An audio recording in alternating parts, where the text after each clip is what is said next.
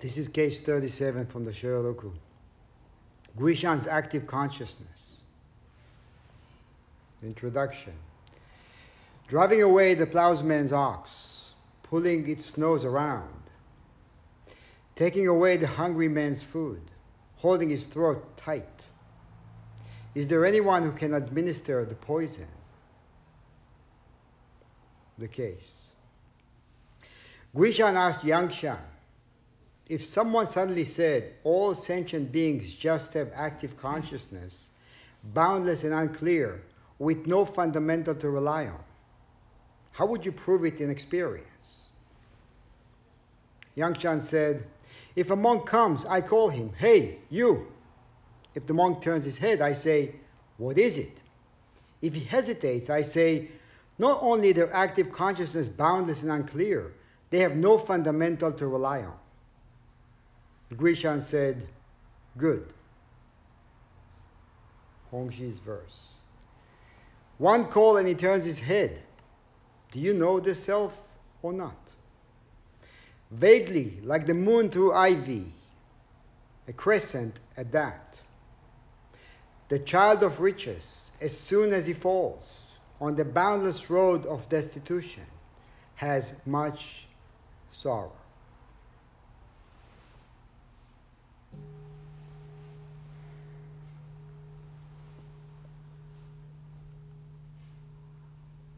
I want to begin by thanking you all for being here. Actually, I always want to begin by thanking you all for being here, since you don't have to be here. And it's a beautiful day, lots of other things you could be doing, yet here you are. Some woke up early in the city, drove over, Philadelphia, earlier, drove over. And we got together for Zazenkai, but also to enter together our fall Ango, the training period. And since time swiftly passes by, it seems as if yesterday we concluded the spring Ango. And every time we're about to enter an Ango, I feel energized by a deep sense of gratitude for inheriting this great tool of our practice, as Dogen calls it. And I see the potential, the great potential it offers us for deepening, for awakening, for lessening the harm we cause. And every time we are about to conclude Ango, I look back and wonder, have we actually seized the opportunity? What have we done with it? Have we seized the opportunity or have we squandered it? It's the case with any tool of our practice or any tool. It's easy to go through the motion. It's easy to get by without fully embodying the experience. In the same way, it's easy to take a tool and not quite know what to do with it or not use it well. You know, sometimes people say, Ango doesn't work. Paul, would you say so doesn't work? You work with a saw, you work with a hammer. Yes. Would you say hammer doesn't work if it hits your thumb? It's working perfectly if it hits my thumb, Sensei. Okay. This lousy hammer. Yeah. I go buy another one. Mm-hmm. Sometimes it's what we think. There's something wrong with Ango. There's something wrong with practice. There's something wrong with Zen. There's nothing wrong. Ango is just another one of the many skillful ways we are offered to use on the process of awakening. So the question comes down to, am I using it well? And how do I deal with looking back and realizing I have not used it well in the past? I have squandered opportunities. I have lost opportunities. So what do I do with it now? Looking back, looking forward, looking at this. How do we move? Are we held back by squandering in the past? Are we held back by thinking something doesn't work, or creating a sense of a thing not working for me? What about the fixedness of such thoughts, such statements that we tell ourselves? So how do we enter with really giving it all we've got, taking full responsibility rather than pointing a finger, blaming something, someone?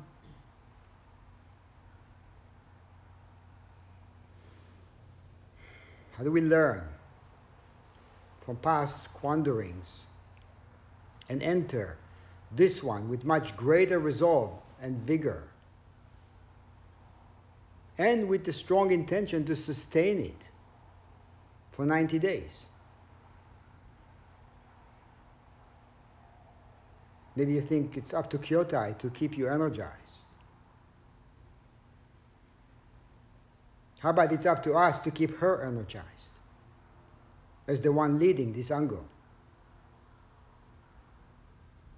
How about not expecting or waiting anyone or anything to do it for us?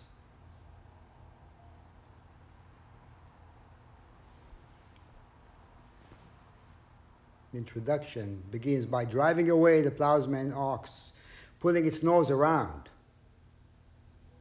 What is pulling your nose? What are you tethered to? What are those habitual patterns about? In the second line, taking away the hungry man's food, holding his throat tight. Now what happens when all the stuff we rely on, all the stuff that gives us comfort, is taken away? When we are pushed to do things we don't feel like doing. It's easy to say, I don't want to do this because I just don't feel like doing it. Or because this was not my idea, somebody else's idea. That's one way to deal with it. Another way to deal with it is to recognize that it is coming from a really good place. And it is about our transformation. So to take away the food, to take away what we rely on, and to hold his throat tight. No more hungry ghost mentality. No more of that. Then what? And then, is there anyone who can administer the poison? And in this case, is the teacher.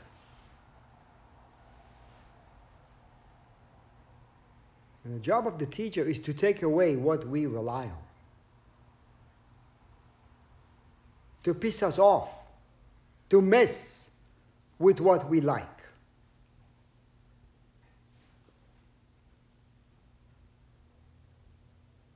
Is there anyone who can administer the poison?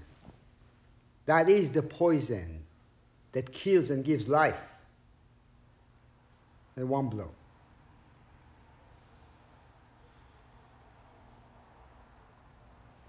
So who will push you? Who will keep you striving? Who is that? Do you know that one? How intimately do you know that one who is always ready to push you?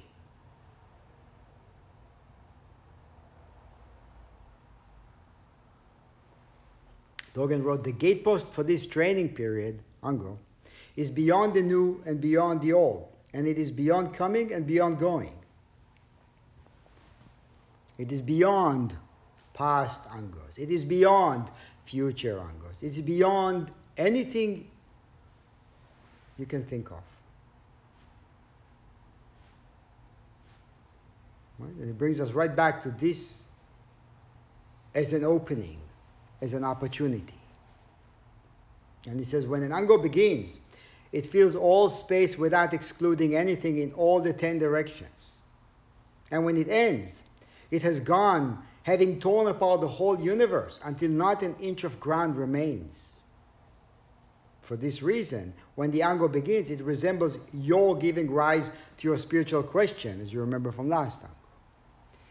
And when it comes to an end, it resembles your having torn apart the nets and cages of your delusions.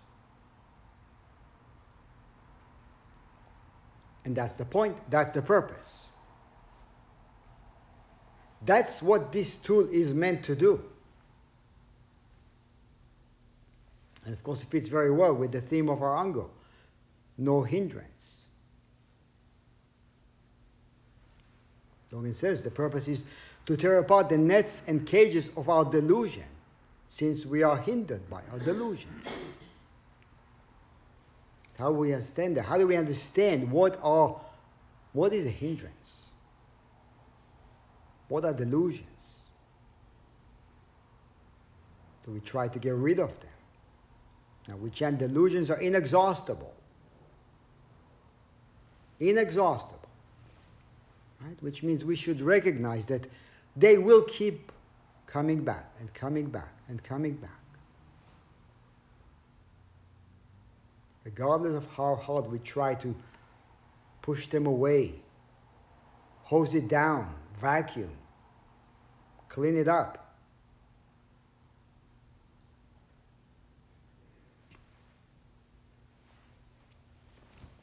In the Ango email, I mentioned the line from the Heart Sutra, which says, Bodhisattvas live prajna paramita with no hindrance in mind. No hindrance, therefore no fear. Far beyond all such delusion. Nirvana is already here.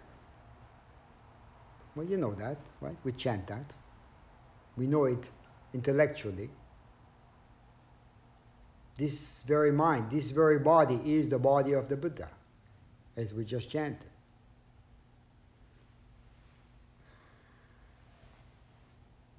But this line implies an extremely vital question we must examine. What is the nature of hindrance seen through the penetrating eye of prajna? Doing the prajna paramita, or wisdom. The Diamond Sutra is one of the original prajna literature. The whole thing can be summed up with 2 words. Non-dwelling. Non-dwelling. Which is hammered again and again and again and again in different words. All of it comes down to non-dwelling.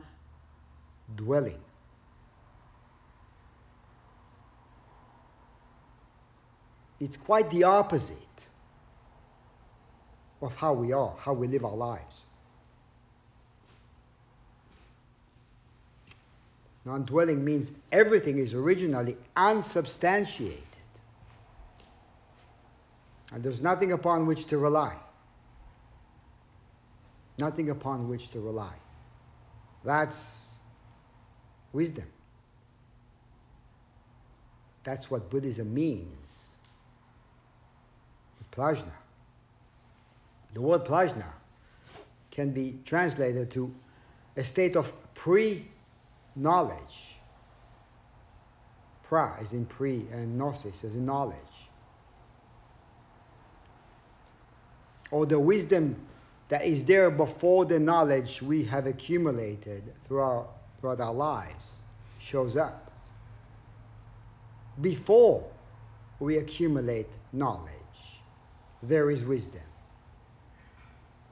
Well, it's there also when we and after we accumulate knowledge. It's just that the knowledge often can hinder wisdom. Accumulated knowledge, that is. Before we develop cognitive image of who we are. And maybe more importantly, the wisdom that's accessible at this very moment. Regardless of how trapped we are, how trapped we think we are. Before the mind moves and fills the space with contents, before one thought arises, and what is there before we construct names, forms, ideas, definitions? Who am I before I know who I am?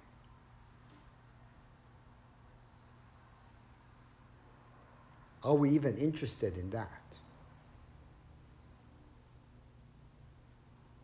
Right? To ask this question,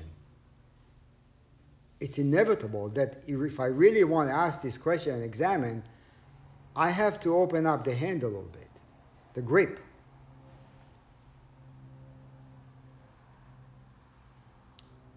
The hand that says, you are this and not that.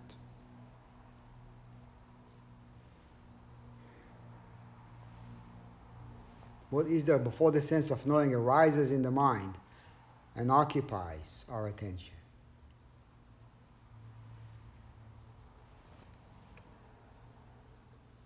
So that's wisdom. And what is a hindrance?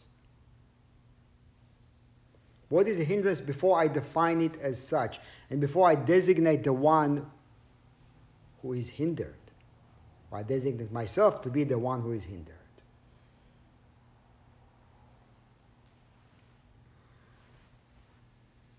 In other words, what gives an obstacle in our lives a solidified appearance? Something that becomes or seems to be a wall.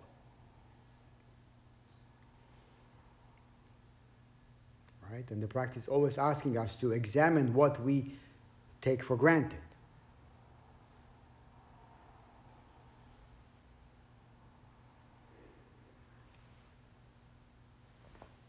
And this koan is pointing at the way, in many ways, our minds move within the vast and empty space.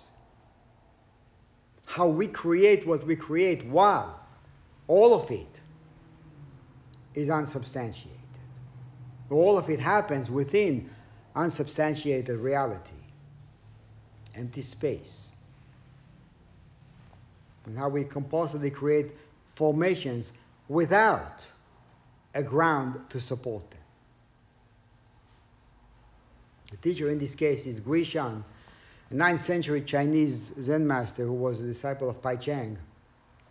And Guishan, along with his disciple Liangshan, who appears also in this case, co-founded one of the 5 schools of Zen, the Guiyang school. And their Zen line lasted for about 5 generations. But through multiple recorded sayings and dialogues, it still is influencing us today.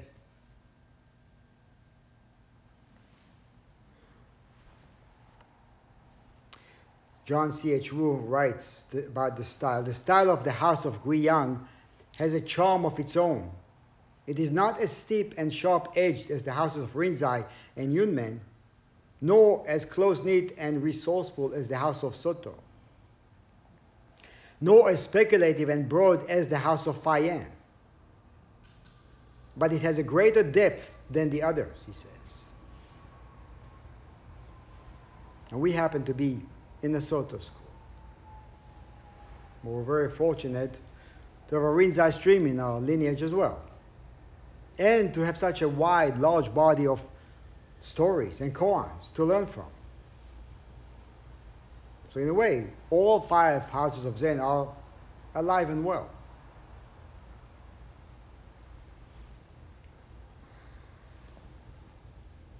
So in this dialogue, Guishan asked his disciple Yang Shan, If someone suddenly said, all sentient beings just have one active consciousness, boundless and unclear, with no fundamental to rely on, how would you prove that in experience?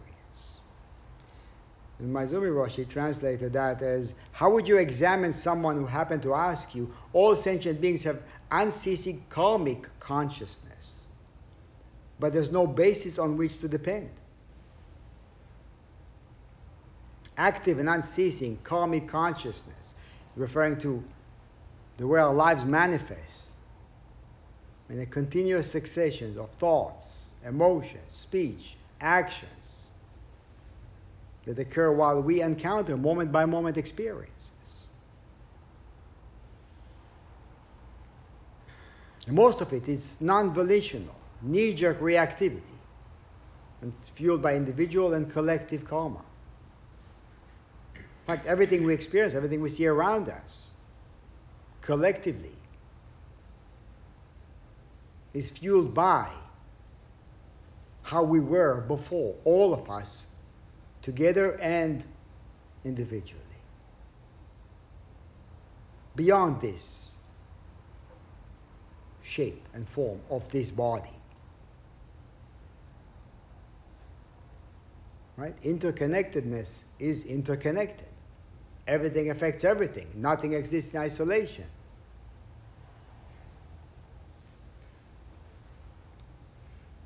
So while this is true for everyone, as Guishan said, it is also true that all of it happens within the vast and empty space, and therefore it has no basis to rely on.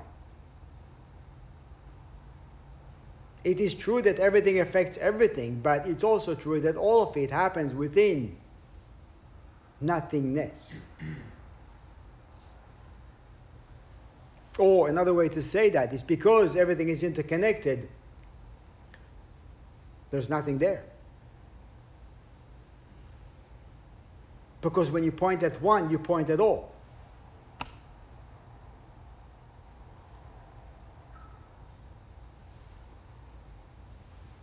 We can also say that while the results of our individual and collective karma function in the background of our daily experiences, the karma by itself does not create a hindrance, which is important for us as we examine our hindrances.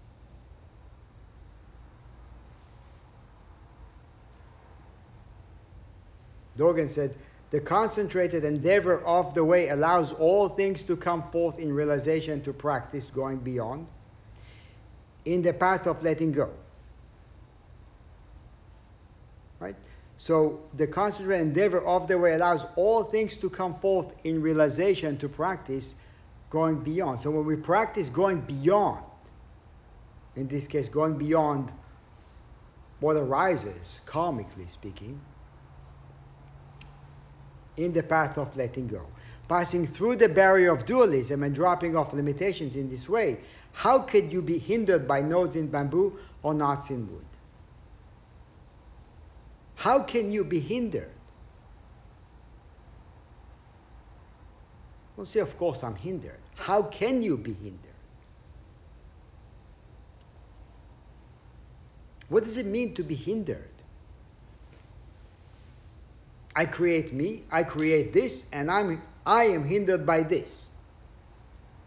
This or that person or that situation.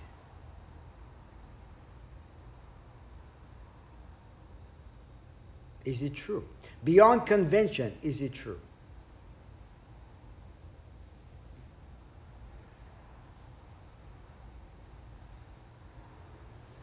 How can you be hindered by nodes in bamboo and knots in wood? How can you be hindered by life when life itself unfolds within boundless and unfathomable spaciousness, no beginning and no end? We're not making this up. Look around. See if you can find something that actually exists unto itself, that is not a part of a continuum.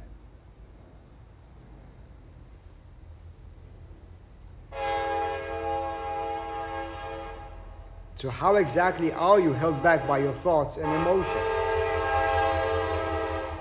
by physical sensations, by situations you encounter, by what other people say or what they don't say, by having something, by losing it. This is the stuff we're talking about.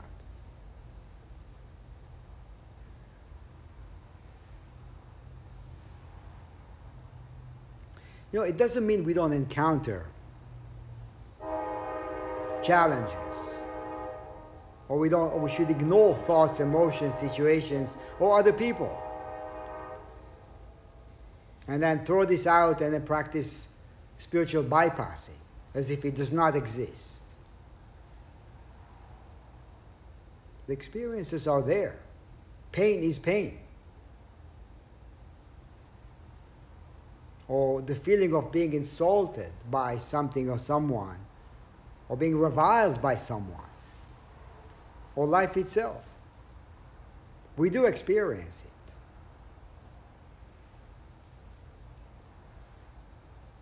But, you know, we fall into a trap of thinking, you know, in a binary way, as if I'm either taken by and completely capitulate to all my thoughts and emotions, or I ignore them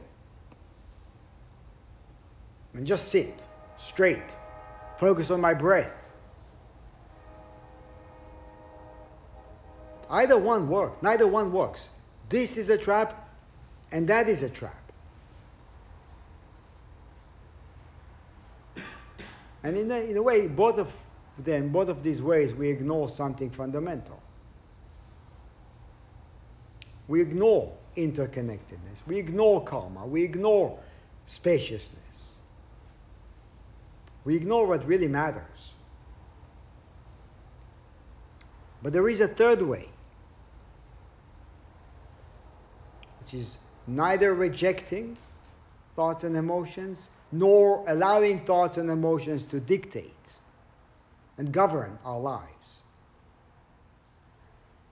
There's a third way in which we recognize that while all of it is happening in midair, so to speak. Well, this planet is floating around in nothing, right? And we are on this planet. So we are also floating around in nothing. And even individually, there's a lot of nothing within this something. A lot of space within each one of us.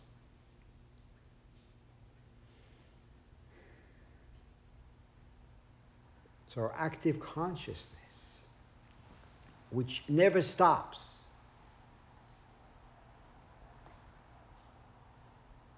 it's fueled by karma, also by society that quantifies everything, puts pressure on us to fit into some box or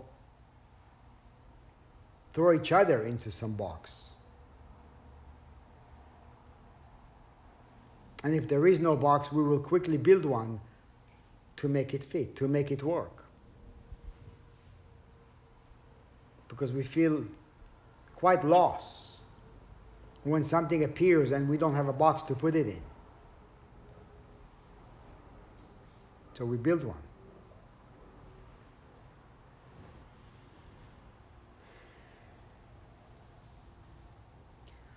We build one. You know, the problem is that we trust that we have to act this way. We trust it. So in practice, one of the important things is to mess with what we trust, rather than hold on to it and allow it to dictate, to mess with it, to say maybe it's not true. Maybe although I feel held back, I only feel held back, maybe I'm not. Right? What happens when you think, I am held back by this person? And what happens when you say, well, maybe I'm not held back? by what this person just said. What happens if you allow it to go through and keep going?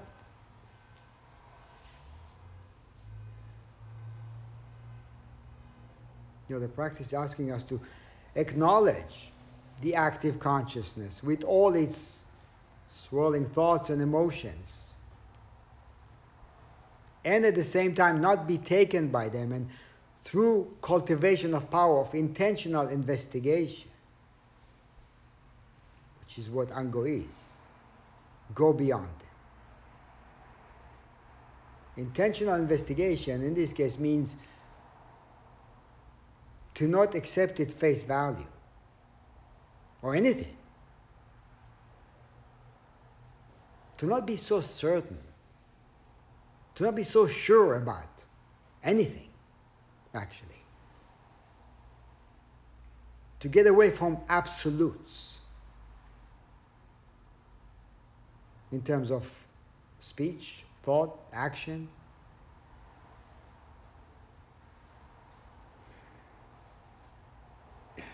Yangshan once asked Guishan, on a different occasion, what is the true abode of Buddhas? And Guishan said, by the ineffable subtlety of thinking without thinking, turn your attention inwards to reflect on the infinite power of the divine spark. When your thinking can go no further, it returns to its source. When nature and form eternally abide, where phenomena and noumenon are non-dual but one, it is there that abides the suchness of the true Buddha.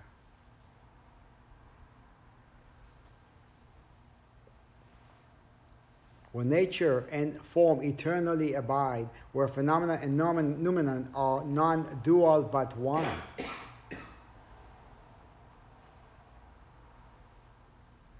When the active consciousness and the space in which it functions are realized or recognized as non-dual.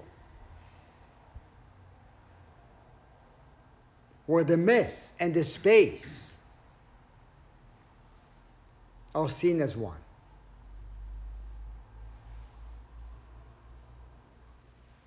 The phenomena is the object or event seen through our perception, and the noumenon refers to objects or events as they appear by itself, independent of how we view them or it.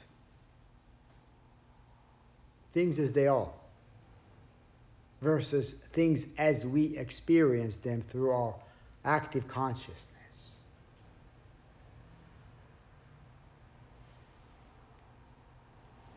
And in practice, it's inevitable that we will move from me and my story to practicing. Now I practice oneness. Now I go back to getting lost in the multiplicity, in the mess. Then I go back to this, and I go back to the mess. It's inevitable that we will actually see it this way because it's somewhat expressed this way as upaya. But the process, as long as we keep practicing correctly, and use the tools of our practice correctly, the process begins to little by little eliminate that gap, that line. And then form is no longer form, and formless is no longer formless. To a point that we don't have to worry about it anymore.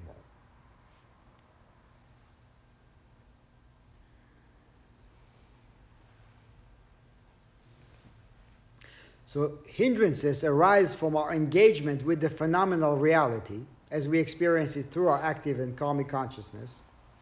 And so by recognizing the noumenon within the phenomenal, we open up the possibility of seeing that our active consciousness functions within a vast space with no fundamental to rely on.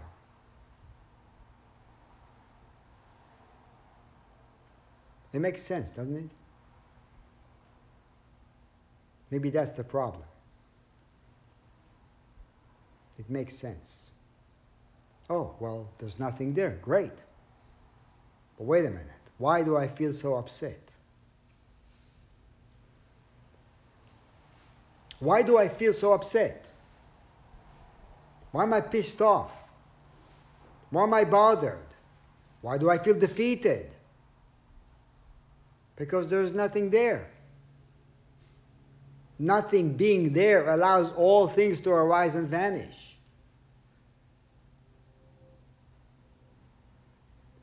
Right?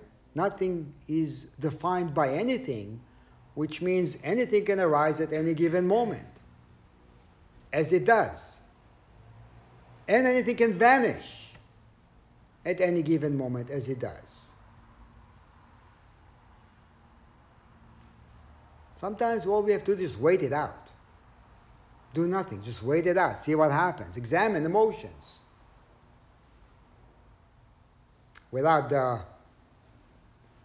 my emotion, in parentheses, just emotion. Examine the emotion. Don't give it anything. See where it goes. No, the Pali term for hindrance is nirvana nani, which actually means to cover or overwhelm. It's interesting, the word overwhelm, right? I think that often we are overwhelmed by ourselves. And because we don't know what to do with that, we give it a name. And usually it's you, right? You are the cause of this.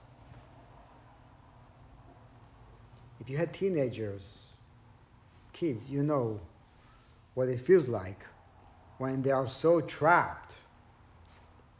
I don't know what to do with that, and they're completely lost, overwhelmed by the pressure, peer pressure, school pressure, not understanding what to do with this. Who am I? What is that?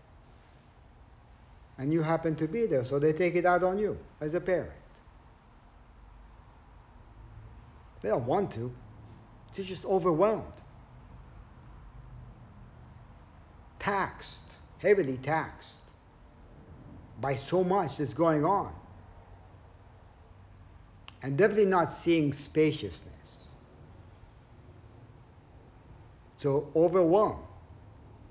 It's a good way to translate hindrance. Or to cover.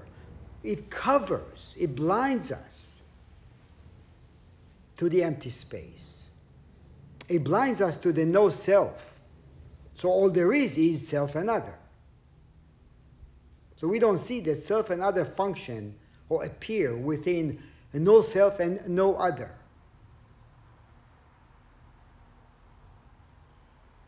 There's still the need to deal with self and other. Within no self and no other.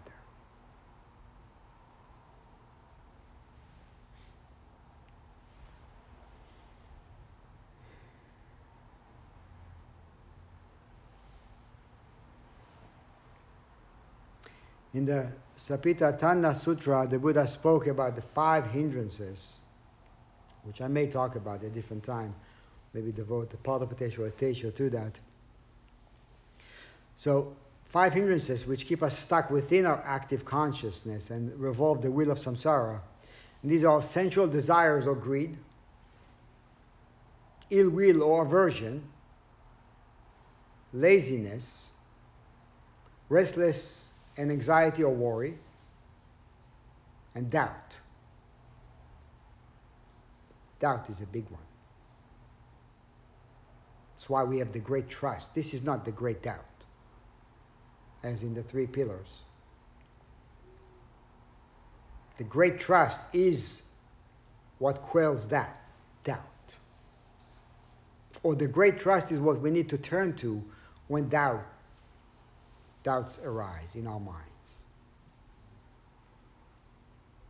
So sensual desire, greed, ill will or aversion, laziness, sloth, restlessness, anxiety or worry, and doubt.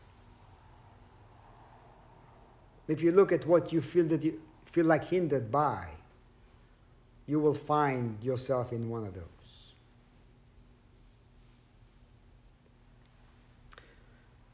So back to the koan. Guishan asked, if someone suddenly said all sentient beings just have active consciousness, boundless and unclear, with no fundamental to rely on, how would you prove that in experience? And Yangshan said, if a monk comes, I call him, hey, you.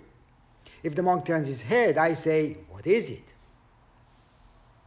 If he hesitates, I say, not only their active consciousness boundless and unclear, they have no fundamental to rely on. This question, what is it? It was very common in Guiyang school, and then often used by many other Zen masters later on. There's a story about Pai Chang, Guishan's teacher, who once got on a high seat to give a talk. But instead of offering a talk, he drove everyone away with his staff. As they began to disperse, he called them and asked. As they turned towards him, he asked, what is it? Go away. They get up and go. Stop. They turn over. What is it?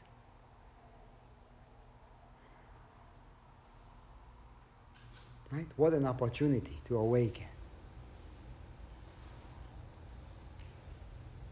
You come for something, you don't get it. In fact, you reject it. Then you stopped. Look back. And you are given this profound question. What do we do with it? What is it? Highly potent question. Has the power to transcend our delusive way of being and break through a continuous chain of samsara. It's a good answer. If somebody asks you, what is Zen? You can say, what is it? Give him that. And see what happens. Question drives you directly and single-mindedly to the experience of this, to the experience of the vastness which is covered up by our hindrances or by our designation of what is a hindrance. So this was the expectation of Master Guishan, to ask this question. And it's the expectation of the Zen tradition.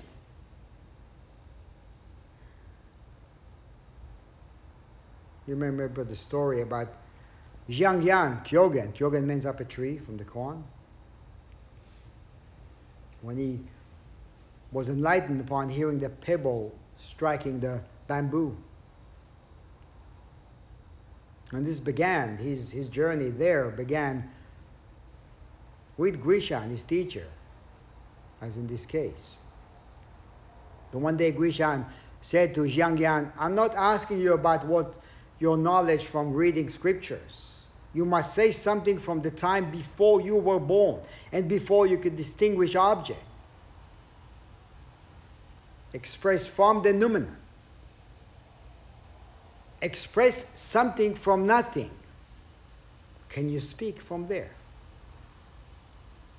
And if you can, what will you say?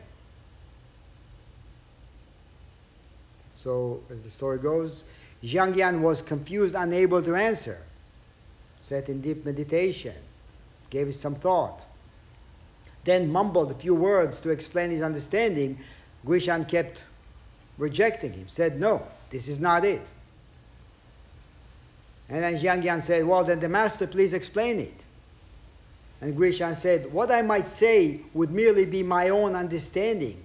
How could it benefit your own view?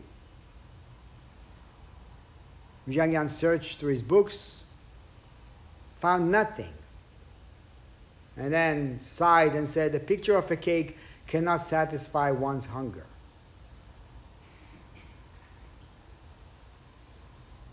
Because if it's not experienced,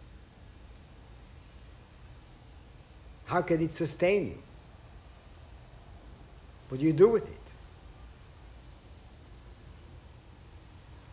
So after that experience, he gave up the study, devoted his time to taking care of some gravesite of one of the ancient masters, and then based on a famous story of realization, and he was sweeping the ground one day, a pebble hit flung from the broom, hit the bamboo, and he was awake. He then wrote a verse. One strike and all knowledge is forgotten, no more the mere pretense of practice. What is pretense of practice? We should once in a while stop and ask ourselves, is that what I'm doing? Transformed to uphold the ancient path, not sunk in idle devices. Far and wide, not a trace is left. The great purpose lies beyond sound and form. In every direction, the realized way, beyond all speech, the ultimate principle. That was his verse. Then he asked another monk to take it to his teacher, Guishan. Guishan saw that and said, the disciple has finally penetrated. But it doesn't end there. Yangshan, Guishan's disciple, heard about this verse and said, this is a good representation of mind function, but wait and I'll personally go back and check Zhang Jian's realization. So later, Yangshan met with Zhang Jian and said, Master Guishan had praised the great matter of your awakening. What do you say as evidence to it? Zhang Jian then recited his verse. Yangshan said, this verse could be composed from things you've studied earlier, meaning your knowledge, your accumulated knowledge. If you had a genuine enlightenment, then say something else to prove it. Zhang Jian then composed a verse that said, last year's poverty was not real poverty. This year's poverty is finally genuine poverty, completely shedding everything. In last year's poverty, there was still ground where I could plant my hoe. In this year's poverty, not even a hoe remains. So Yangshan said, I grant that you have realized the Zen of the Tathagatas, but as for the Zen of the ancestors, you have not seen it even in a dream. This is holding his throat fast, taking the food away from him. Well, he could have said, the hell with this guy. My teacher approved of me. I don't need you to approve of me. But he didn't. He didn't. He went back and looked at it again. How many of us would do this? When we hear such an answer about something, I just realized something. Can't you see? You haven't even dreamed about it.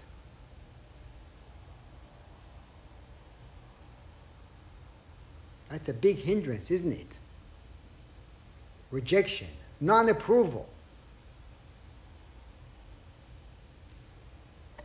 So Zhang Jian then came up with another verse that said, I have a function. It's seen in the twinkle of an eye. If others don't see it, they still cannot call me a novice. When Yangshan heard this verse, he went back to Guishan and said, it's wonderful. Zhang Jian has realized the Zen of the ancestors.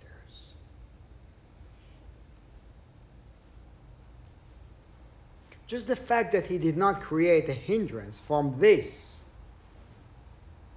shows a lot. Shows non-dwelling. I succeeded dwelling. I failed dwelling.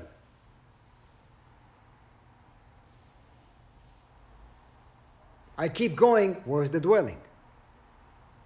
I fall down, I get up, where's the dwelling? Or where do you find yourself?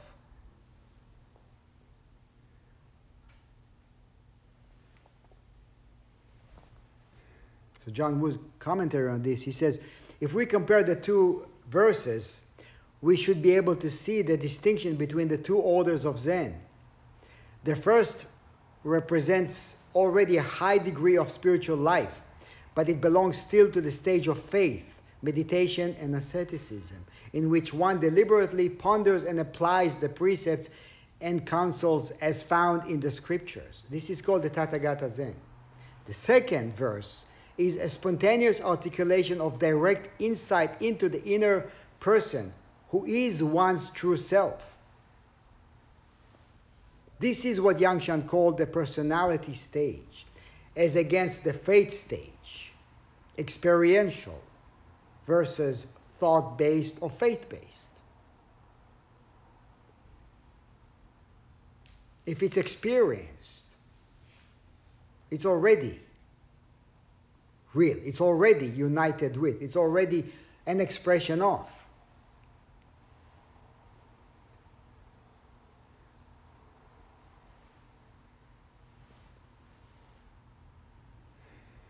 And then it says, the second line, to look at him by a twinkle, is the vital core of the verse. And it points to the mysterious self.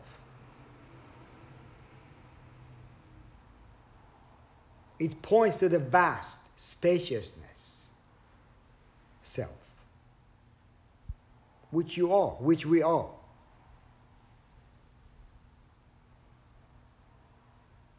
With the mess.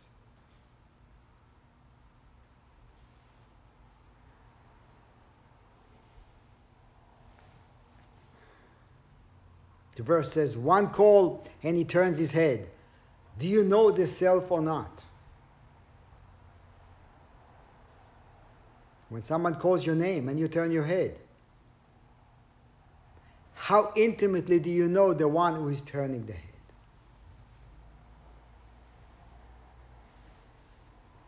Are you held back by the grip of convention? Or is the head free to turn in any direction without any shred of thought about gain, loss, me, you, other, earlier, later? Simply turning the head. Not knowing anything about anything else.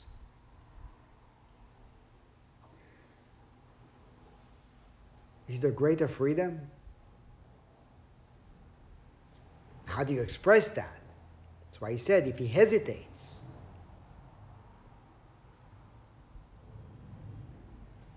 if we hesitate, we think. If we think, we hesitate.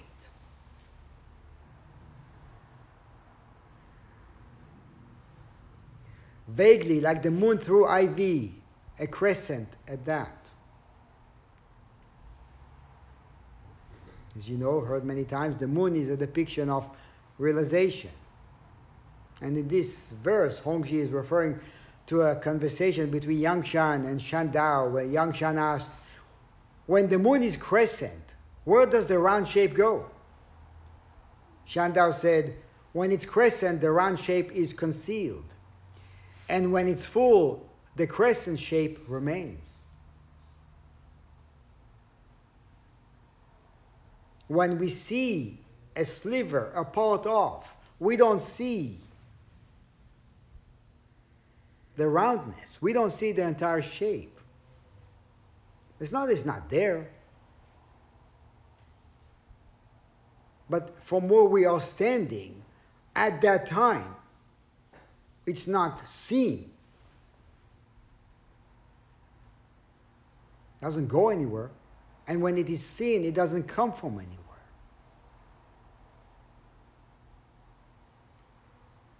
But for us, to us, it changes. Sometimes we get it, sometimes we're lost. Sometimes we have clarity, sometimes we're completely confused and lost.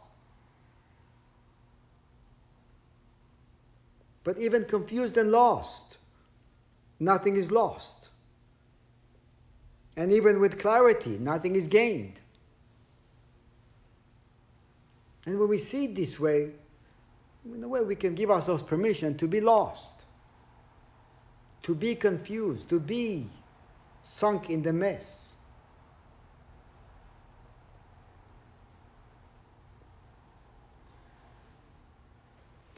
Yunyan, who's Dongshan's teacher, commented on this and said, When it is crescent, the round shape remains, and when it's full, the crescent shape does not exist. It's another way to see that. Essentially, it does not exist. Regardless of the way it feels, it does not exist. It does not exist as something separate from anything else. Meaning the sliver is not separated from the entire moon.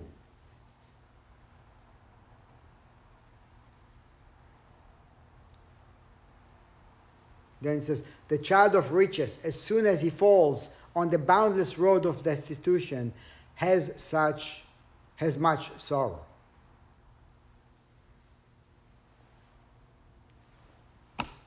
How much unnecessary sorrow and pain and suffering is created when we don't realize that just this is it. When we don't realize that we are this. That we don't need to travel anywhere. That it's okay. Actually, it's okay exactly like this.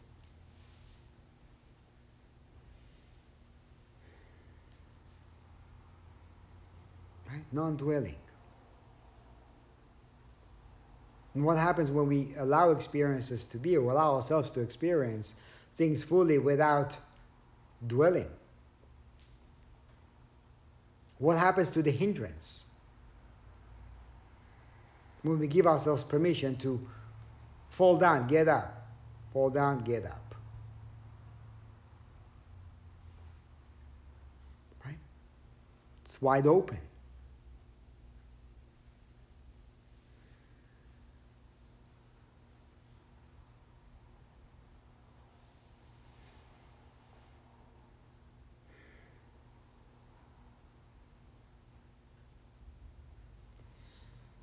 So Ango begins today.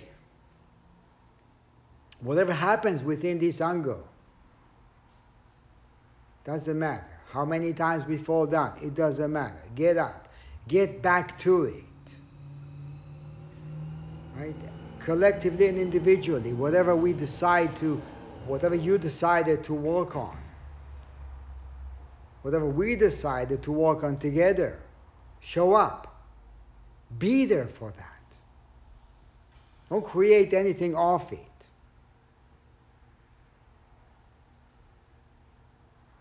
Put everything on the line so when we end this Ango, when we conclude and we have a closing circle, we look back and we say, yeah, I've done something with it. I did not waste the past 90 days.